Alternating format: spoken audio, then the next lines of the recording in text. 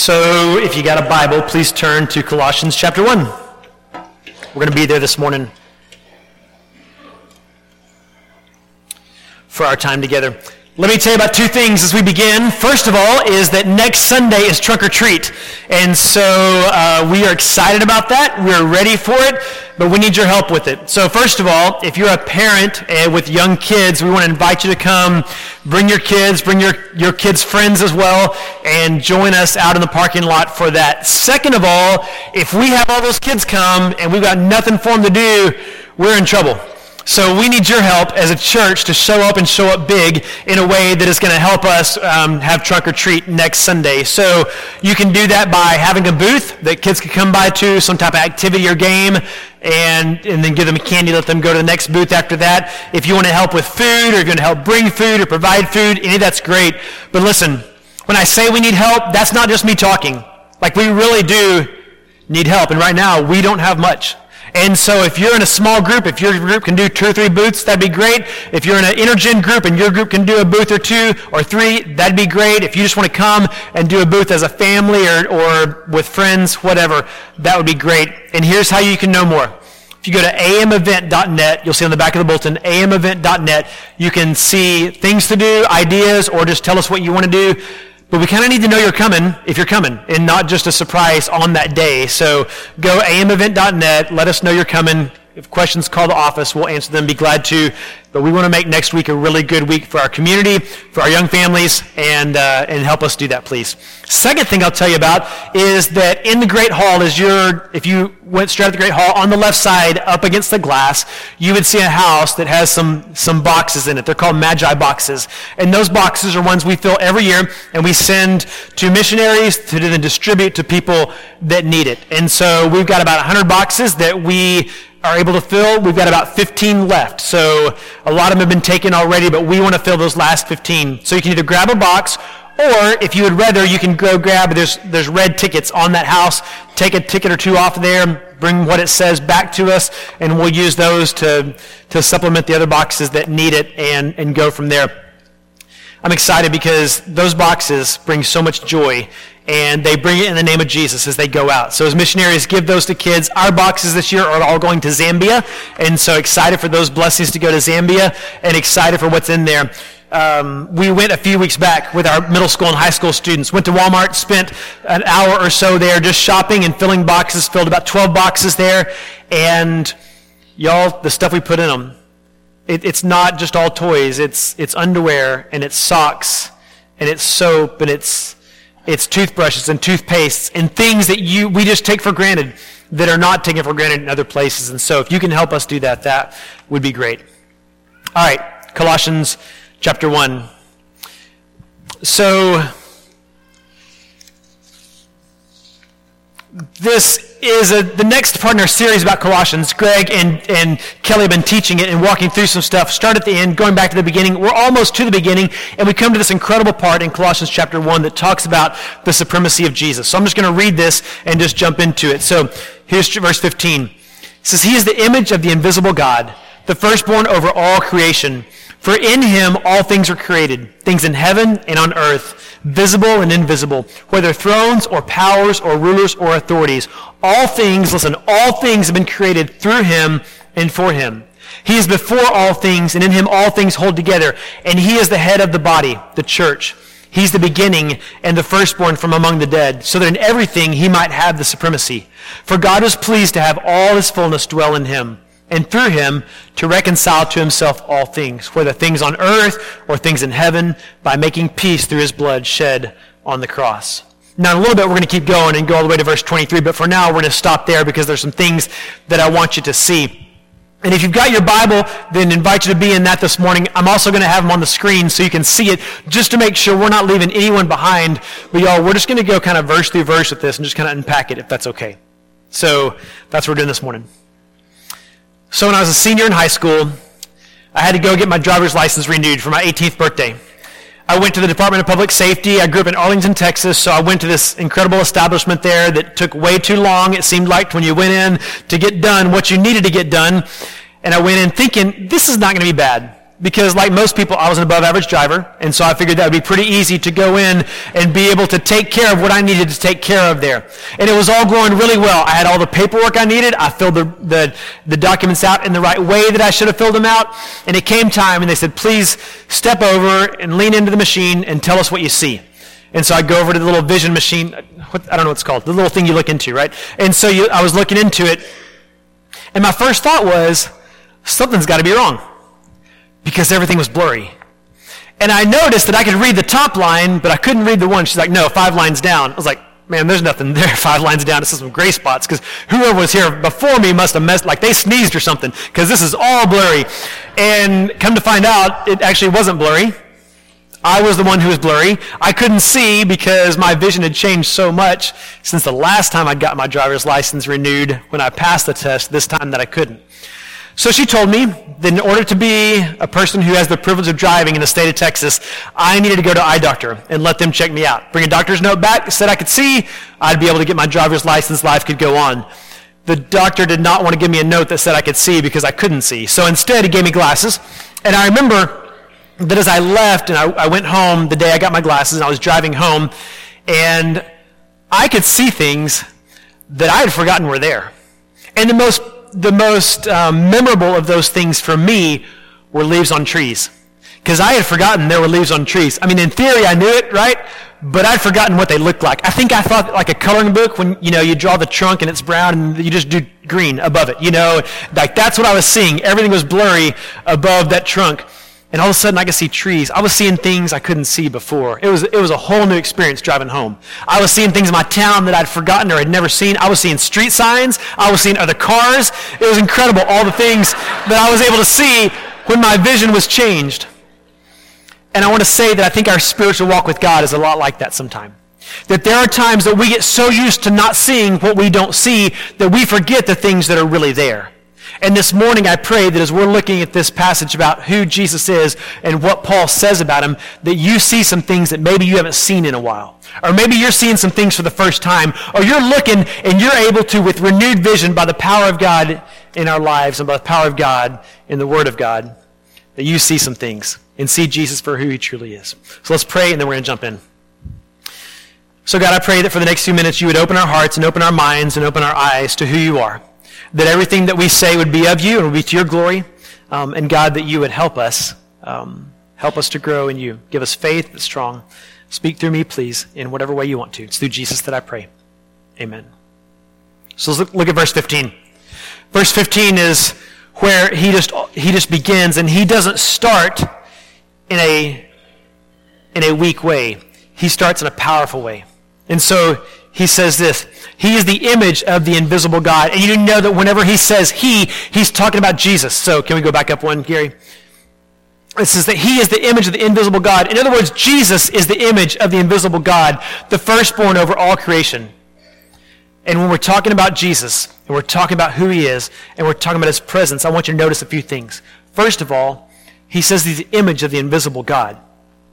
It means that although God is a spirit and cannot be seen, God became human. And through Jesus Christ, we're able to see who God is. So imagine kind of a reflection in the mirror, and a reflection where you're looking at yourself in the mirror, and you see the way you are as you really are. And you may not like what you see, but you see what you are. And so if it's a hair out of place, or something on your face, or something on your clothes, you're seeing the image of that. Unless it's a funny mirror, it's an exact image. And Paul was saying that Jesus was the exact image of God on earth. But I want you to notice that if Paul had wanted to say that Jesus was a similar image to God, he would have said he's a similar image to God. If he wanted to say he's a symbol of God on earth, he'd have said he's a symbol of God on earth. If he wanted to say he's a representation of God on earth, he would have said he's a representation of God on earth. But he didn't say that. He said he's the image of God on earth, and that's important. And it's important that you know that. And it's also important that you know that this book was written about 60 AD. At the time that Paul is writing it, he's writing this book, and there are people that were alive when Jesus was alive, and people that are still alive when Paul's writing this. So it's not just something that Paul's kind of coming up with. This idea of let me tell you about Jesus. I'll just say some things about it, and you're not going to know any different anyway. Because the people that were alive would know different if Paul was writing something that wasn't inspired by God, if Paul was writing something that wasn't true. But what he wrote was true. He's the image of the invisible God. And so when Jesus says in John 14:9, he says this. He says, if you've seen me, you've seen the Father. And that's exactly right. When Jesus came to the earth, he was the image of God on earth. He was God on earth. Notice also that the word firstborn is in here, firstborn over all creation. And you would look at that and you would think, oh, firstborn is in like the first in order, right? He's the first one of the family. He was the first one born. In other words, he's created. And Paul would say, that's not true. This word firstborn does not mean firstborn as in Jesus is created. He wasn't born like a human being was born, or like a duck or a dog or an iguana. It was that Jesus is over all creation. This word firstborn, it's not talking about chronology. It's talking about the order of how things are, the hierarchy of things. And so you need to understand that it's not chronological, it's positional. It's a metaphor that talks about the position of where Jesus is, that he is over all creation. His position, his place is over all of creation. He was not born into creation. He was a part of creation, and we know that because of verse 16. So look at verse 16. It says, for by him all things are created, things in heaven and on earth, visible and invisible, whether thrones or powers or rulers or authorities, all things are created by him and for him. Paul leaves no doubt to try to figure out, was Jesus there in the beginning? Or did Jesus come along sometime as a part of creation? Paul says, no, he was there in the beginning. By him, all things were created. He was there and he was creating. He was the one that was creating it by. He was fully God on earth, but he was fully God as a part of the God in heaven too at the time of creation. And things visible, things that we can see stuff all around us. You see stuff that other people see, you see stuff that other people don't see, but there's this invisible thing that Paul's saying. And what he's talking about is it's the invisible things that happen on earth. And we can talk about, okay, there's things we can't see, the wind. We don't see the wind, but we see the effects of the wind. We don't see God, but we see the effects of God. But think about love for a second. We don't see love. You can definitely see the effects of love, and you can see what love looks like at times, but you can't see love. Forgiveness, we've all experienced forgiveness, but we don't see forgiveness. So it's the visible and it's the invisible things that Jesus has made. And then he keeps on going. And he says, whether thrones or powers or rulers or authorities, I mean, come on. He's saying all things were created by him and for him. Now, a lot of commentators say that the thrones and powers and rulers and authorities was a pushback from Paul toward people that said that Jesus is just an angel. He's just an angel. He's a little bit less than God. He was an angel that God sent to this earth like a special agent coming to do a mission on this earth. And Paul's saying, no, that's not what it was. He's saying that he is over all those things. Any other dominion, any other power, any other ruler, Jesus is over those things. All things are created by him and for him. And I want to stop for just a minute and look at the end of that verse. And when it says all things have been created through him and for him, and take the all things for a second and leave the all things global and think of all things as in you. And if you're one of the all things, which you are, Jesus tells you everything you need to know. Paul tells you, God tells you through this word, everything you need to know about who you are and what your purpose is. And everybody's trying to figure out, who am I and what my purpose? And Paul lays it out so clearly. You are created through him and for him. You're created by him and for him. So there is why you're here. And there is also what you're doing here. It's the who you are and the why you're here. It's by Jesus, it's through Jesus, and it's for Jesus. So when you think about your life and you think about your value is inherent because you're a creation of Jesus. It's not because of any talent you have or any gift you have or any possession that you have. Those things are great if you have them, but those do not determine your value. Only Jesus determines your value, and that's really hard to understand in our world that places so much value on what you can do. And if you can do something, you're good enough. And if you can't do something, you're not good enough. And if you look a certain way, you're good enough. And if you don't look a certain way, you're not good enough. And Jesus would come and say, no, your value is true because of who I am. And your value is there because of Jesus. So no job, no accomplishment, no boy, no girl, no degree, no possession, no fame, no money, no success can ever exceed what's already true about you sitting in your seat right now. Because Jesus Christ is the one that gives you glory. I don't know about you, I get excited about that. Because when it comes to things that I do, I fail all the time. I don't seem to measure up. I'm not good enough. I'm not strong enough. I'm not smart enough. And yet, I don't have to be because of Jesus. It's an incredible thing that we know who we are. So you are who you are because of Jesus. But also, you're created for him. So you may have a gift, some talent, some ability. You may be able to drive a truck really great or be an accountant, or you may have a skill or a musical gift or able to do anything.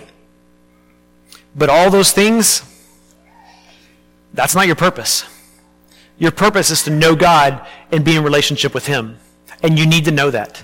And you need to understand that, because anything else you try to do, you're going to be frustrated time and time and time again because you're living outside your purpose. Your purpose is to know God and be in a relationship with him, to worship him, to give praise back to him, to honor him, to reflect back to him all the greatness that he has put in you. That's who you are. That's what you do, and that's why we exist. Because we're by him and we're for him. So if there's anybody in the room that's wondering, why am I here? And what am I doing here? You can search a lot of places for that answer. But you're going to come up empty every time until you look to what God says. That you are here as a precious creation of the Almighty God. And you're here to be in relationship with Jesus Christ and to shine your light for him in this world. That's the purpose of your life. So right here at the beginning, Paul just starts unpacking it. And he just brings it, and he brings it quick, and he brings it strong, but we're just now getting started. So look at verse 17, because verse 17 says this. It says, he is before all things, and in him all things hold together. So if you've noticed, and you're going to have to use your own Bible for this to look at this, but notice how many times it says all things in this passage. Because at the beginning in verse 15, he says all creation, but then 16, for in him all things were created. And then at the end of 16, all things have been created. Verse 17, all things in him and all things hold together. It's in there over and over and over again. If there's any doubt that Paul is leaving in your mind that he meant all things, or that Jesus was a part of all things, or Jesus was the creator of all things, he says, have no doubt. Because it's not just one thing. It's not just some things. It's all things. And Paul wants you to know that. So verses 15, 16, and 17 talk about how Jesus is Lord over creation. But then Paul turns, and from 18, 19, and 20, he talks about how Jesus is Lord over the redemption. That he's the head of the church, that he's the firstborn among the dead. So look at verse 18. He is the head of the body. This is Jesus. Jesus is the head of the body of the church. He's the beginning and the firstborn from among the dead, so that in everything he might have supremacy. So if you've ever heard anyone saying it's all about Jesus, and you've ever wondered what exactly that means, I don't think I can spell it out for you any more clearly than what Paul did. Because he says that he created everything that exists. And he goes and he talks about that he's the head of the body. He's the head of the church. So the church, in a global sense, if the church is functioning correctly, we say there is no person that's the head of the church. It is Jesus that's the head of the church. And so the global church, we look to Jesus. We follow Jesus. We are led by the Spirit of God in following and doing the work of God in our communities and in this world. And so what does that mean for us as a local church? As our church here, so in youth ministry, students, for AFC ministry, for all of us in general as a church, as we come together, it means this: Jesus better be the head. Because if he's not, we're going to find ourselves in a lot of trouble really quickly. And if you wonder why we as churches can get so mixed up and we can get we can get messed up in our direction and in our focus and in our purpose. It's because we're not living out this verse that says Jesus is the head of the church. We make it about human things instead of about godly things. And we are content to go and make it about what's comfortable to us and miss out on what God may be calling us to. So if you wonder why we can argue so well, or why we can want our own way so well, or why we can be grumpy and avoid other people who also call themselves believers in Christ so well, it's because we don't do so well, myself included, at this verse, that he is the head of the body, the church. But he also says, let me say one more thing.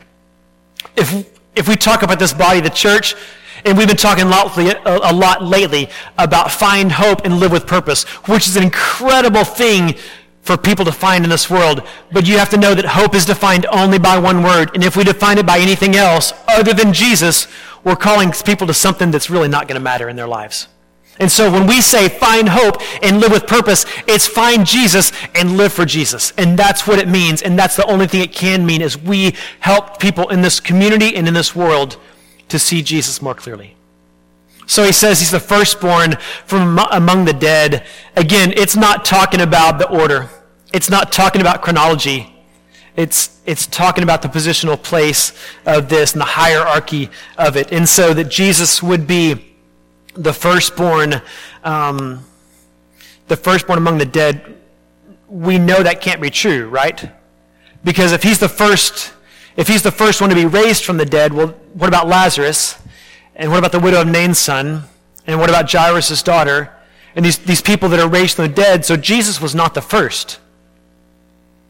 But positionally, he's the firstborn among the dead. The hierarchy, he is the first among all of those who have been raised and all those who will be raised. Jesus is the number one of all of those things. And then how this verse ends, that he might have the supremacy, that he would have first place, that he would be preeminent. I want you to just put that verse in your mind and bookmark it for a second, because we're going to come back to it, and you got to know this verse.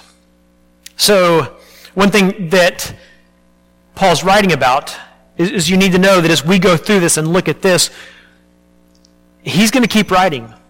And he's going to say some things that are going to make sense because of what he's already said. Now, we've gone backwards and looked at this, and we've looked at the way the book ends, and in doing so, we've seen this incredible verse out of Colossians chapter 3, verse 1. Paul didn't call it chapter 3, verse 1. That's just what we call it. But it's a verse that really comes true because chapter 1, verse 18 is true. So because he would have supremacy in everything, that makes this next verse come through. So here is Colossians chapter 3, verse 1. It says, "Since then, set your..." Where? Okay. So the reason our students... By the way, did anyone else do that? Did y'all play the game at all? It was good job, guys. That was really well done. Thank you very much for that. If you wonder why our students know that, it's because we're so passionate about them knowing who Jesus is. I'm great for them to come to church, but the church is not going to save them. Only Jesus can save us. And they've got to know that. So because of that, and because we've been raised with Christ, we set our hearts on things above where Christ is, because he and he alone is seated at the right hand of God. And we set our minds on earthly things. Set our minds on things above, not on earthly things. For we died, and our life is now hidden with Christ in God. And so verse 4 of chapter 3 says, "When Christ, who is your life, appears, you also will appear with him in glory." That's something our students have learned. That's something that we have been teaching for a long time, and that's something they've got. And I want you to know those things too. And Paul wanted us to know those things, and he wanted the church in Colossae to know those things. So if you don't mind, we're going to play the same game, but we're going to play the same game with a verse out of Colossians chapter 1. So this is the verse. It says, "He is the head of the body, the church. He is the beginning and the firstborn from among the dead, so that in everything he might have the supremacy." So we're going to take some words away, and you say the words that are gone. I'll say the words that are there. Don't let me down. Can you handle it? I'm not very confident at all based on that whatsoever. I'm not talking. It's church. Okay, so here we go. He is the head of? The body. Good job. So he is the head of? The church. He is the... Okay. Gary, go back up one slide. Beginning. There you go. Okay, now are you ready? Okay, back down one slide. He is the head of the church. Did I get that right? Yeah, okay, start over. He is the head of the church. He is and the firstborn from among the dead, so that in everything he might have the supremacy. All right, Gary, let's go one more. Who can keep playing? He is the head of the body, the church. He is the beginning and the firstborn from... Go back up one. From among the dead. Okay, there you go. From among the dead. Okay, go back down to where we were. So that in everything he might have the supremacy. All right, next one. I'm just kidding. You don't have to. That's next week. So be ready next week. Yeah, we'll do that then. It'll be good. All right. So that's verse 18. That he is the supremacy. And if you don't believe it from what Paul said at that point, then look at verse 19 because he keeps on going. He says, for God was pleased to have part of himself dwell in him. That's not what it says. He was pleased to have a portion of his holiness dwell in him. That's not it. Look at what it says. It says, for he was pleased to have all of his fullness dwell in him. And that struck me as so profound because when I think of God, I think as powerful Lord who spoke the universe into existence. And God was pleased to have all of his fullness dwell in Jesus Christ on earth. He was fully God and he was fully man on this earth, walking, teaching, redeeming God's people. And that's an incredible thought. Because it's not just part of his holiness that was here. And it's not just part of God who was here. It was fully God that was here, all of his fullness. That's an incredible statement. Don't miss what that means. But then look at verse 20. And through him to reconcile to himself all things, whether things on earth or things in heaven, by making peace through his blood shed on the cross.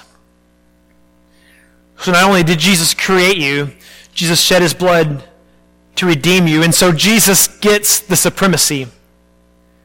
For every breath you breathe, every day that you live, Jesus should be supreme in your life. He should be preeminent in your life. He should be first in your life. Because he created you and he redeemed you. Y'all, it takes sight to be able to see that. And it takes sight when you may have seen something for so long that you've known Jesus and you've known of Jesus, but you've not walked with Jesus in a way that Jesus is first because so many other things have taken God's first place in your life. And so Jesus becomes just one more thing in life. We've got our bills to pay, our job to do, our car to drive, our school to go to, our friends to hang out with. We've got our relationships, whatever it is that we have. Oh, and there's Jesus as well. And Jesus is one more add-on, and Jesus will not be an add-on in our lives. Jesus deserves first place, and Jesus should have first place in our lives. Verse 20, when you look at it, it helps us to see why the cross and the things that happened, making peace through his blood shed on the cross. And notice that word reconcile. You know, if you're balancing a bank statement and it's balanced, you don't have to reconcile anything, right? If there's anything you're working on and everything is good, it's all even, it's all perfect, you don't have to reconcile a thing. And the reason the word reconcile is in there, and the reason reconcile is in there not just once but twice, is because there was something wrong. Because we, in our lives, had let ourselves be enemies with God. We had chosen our ways over God's ways. We had chosen to walk in our paths instead of God's paths. So look at verse 21. It tells why verse 20 is necessary. It says, once you were alienated from God and were enemies in your minds. And he says, why? And it's this, because of your evil behavior. Behavior not just meaning what you would do, but your thoughts, your actions, your will, your desires. Y'all, our flesh is so strong. And it takes us away from God so often. But when we say, Jesus, I want you to be Lord, and I want you to be number one in my life, it starts to change everything. But look at verse 22. But now he's reconciled you by Christ's physical body through death to present you holy in his sight, without blemish and free from accusation. And so if you've got a Bible and you can see verse 21 and verse 22 at the same time, you notice verse 21 starts with once you, and verse 22 starts with but now. So once you, and this is the condition of all of us, this is where all of us have been, once you were alienated from God because of your choices, but now, because of Jesus' choice, because the blood of Jesus on the cross, we are brought into right relationship with God. But there's something else in verse 22 I want you to see. It's the third word. Notice who has reconciled us. It's not, but listen, you've reconciled yourself to God, so now everything's okay. It says, but now he reconciled you by Christ's physical body through death, and that to present you holy. Not just pretty good, not a good person, but as someone who's holy. And we can't do it by ourselves because we know we can't be good persons on our own. But because of Jesus Christ, we can be seen as holy and without blemish and free from accusation. And then notice Paul has just one final thing to say in this section. He says, verse 23, he says, if you continue in your faith, established and firm, not moved from the hope held out in the gospel. And why would you not continue? After all of this, it's as if Paul said you would have to be stupid to not continue this. You would have to be crazy to not continue on and look at what Jesus has done in your life. This is the gospel that you heard and that has been proclaimed to every creature under heaven, and of which I, Paul, have become a servant. So there's an invisible, almighty creator who came to earth in the form of Jesus, who made everything for his glory. And we as people have belittled his name. We've argued against him. We've declared that our ways are better than his. We've constantly questioned who he is and what he's done and why he's doing it this way. We've lived lives of hostility and rebellion against our Creator. And all this while breathing the very breath he gives us to fill our lungs. And so you need to realize that when Paul says that we're forgiven, we're reconciled through Jesus, that God has done this in our life. And that is worthy of all praise. And that's worthy of all glory. And that's worthy of worship to the King of Kings and the Lord of Lords in our lives. And so I told you to think about verse 18, so I want you to think about that again in your mind and think about the supremacy. And Gary, if you can go back to 18 and look at it again. Because of the supremacy of Jesus and because of who he is, that in everything he might have the supremacy, he deserves the preeminency. So preeminent is a word that simply means the foremost, unrivaled, superior, unequaled, and unsurpassed. That's who Jesus is. It's that he is first in everything in our lives. He's first in our life. He's first in our family. He's first in our marriage. He's first in our school. Young people, he's first in our dating relationship. He's first in our church. He's first in my entertainment. He's first in how I choose to live. He's first in everything. That's the place that Jesus should have in my life because he is supreme because of what he has done and because of who he is. And some of us, our finances are out of order this morning because Jesus has not had first place in our finances. And some of us, our marriages may be out of order this morning because Jesus has not had first place in our marriages. And some of us, our dating relationships may be out of order this morning because Jesus has not had first place in our dating relationships. And for some of us, it may be that your family is out of order this morning because Jesus has not had first place in your family. Because when Christ is first in your life, he starts to make everything else put in its proper order. Listen, that doesn't mean that everything is going to be easy. And that doesn't mean that everything else is going to be right. Because when you understand that Jesus created everything, you understand that also there was rebellion. And so there is evil that is present on this earth. And sometimes we just live in the places where evil comes in a little bit too close. Or where disease steps in way closer than we wanted it to. Or when there is tragedy that happens that we didn't ask for. But because Jesus is preeminent, Jesus is first in our lives. And because Jesus is first in our lives, I put him first in my family, and I put him first in my job, and I put him first in my marriage, and in everything that I do. And can I talk to families for a second? Because parents, this is something you have absolutely got to get, because if you do not teach your kids to love Jesus, the world will teach them not to. And that is something that we have to understand as families. We don't just come and play church once a week. We come and live faith out every day. And this worship we do in here on a Sunday morning is a representation of the worship that we do all of our time outside of here. And so live for God here, but live for God outside of here. And there is every reason you can, because Jesus is the supremacy, because Jesus is preeminent in our world and in our lives. Now, I can say all that, and it can sound really good, but it's really hard to live. And that is what the cross of Jesus is all about. Because in the cross, we find the forgiveness and the grace that helps us go back to Jesus and say, Jesus, this is who I want to be. I want to be someone on fire for you. I want to be someone who's living for you. And Jesus allows that to be possible by his grace, not because of what we've done, but only because of his mercy and his grace in our lives. And that's what Paul was wanting the Colossians to see. So verse 18 is your goal. That the supremacy of Jesus is the way you live your life, and you come to Christ, and you recognize him not as how you want him to be, but you recognize Christ as who he really is. So there may be some of you this morning, and I'm saying this, and it's like new glasses. You've never seen the leaves on the trees before, but you've seen them now, and you're seeing them this morning.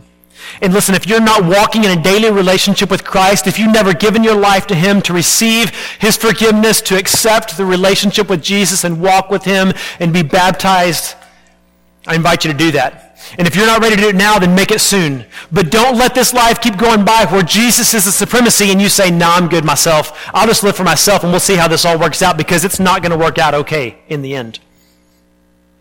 So if you've never started that relationship with Jesus, we in a moment invite you to take a first step with that. And I'll be up here, and we've got shepherds that are in this room, and some will be in the back, and some will join me up front if they need to. But I invite you to come up. I'd be glad to talk to you about that all day long.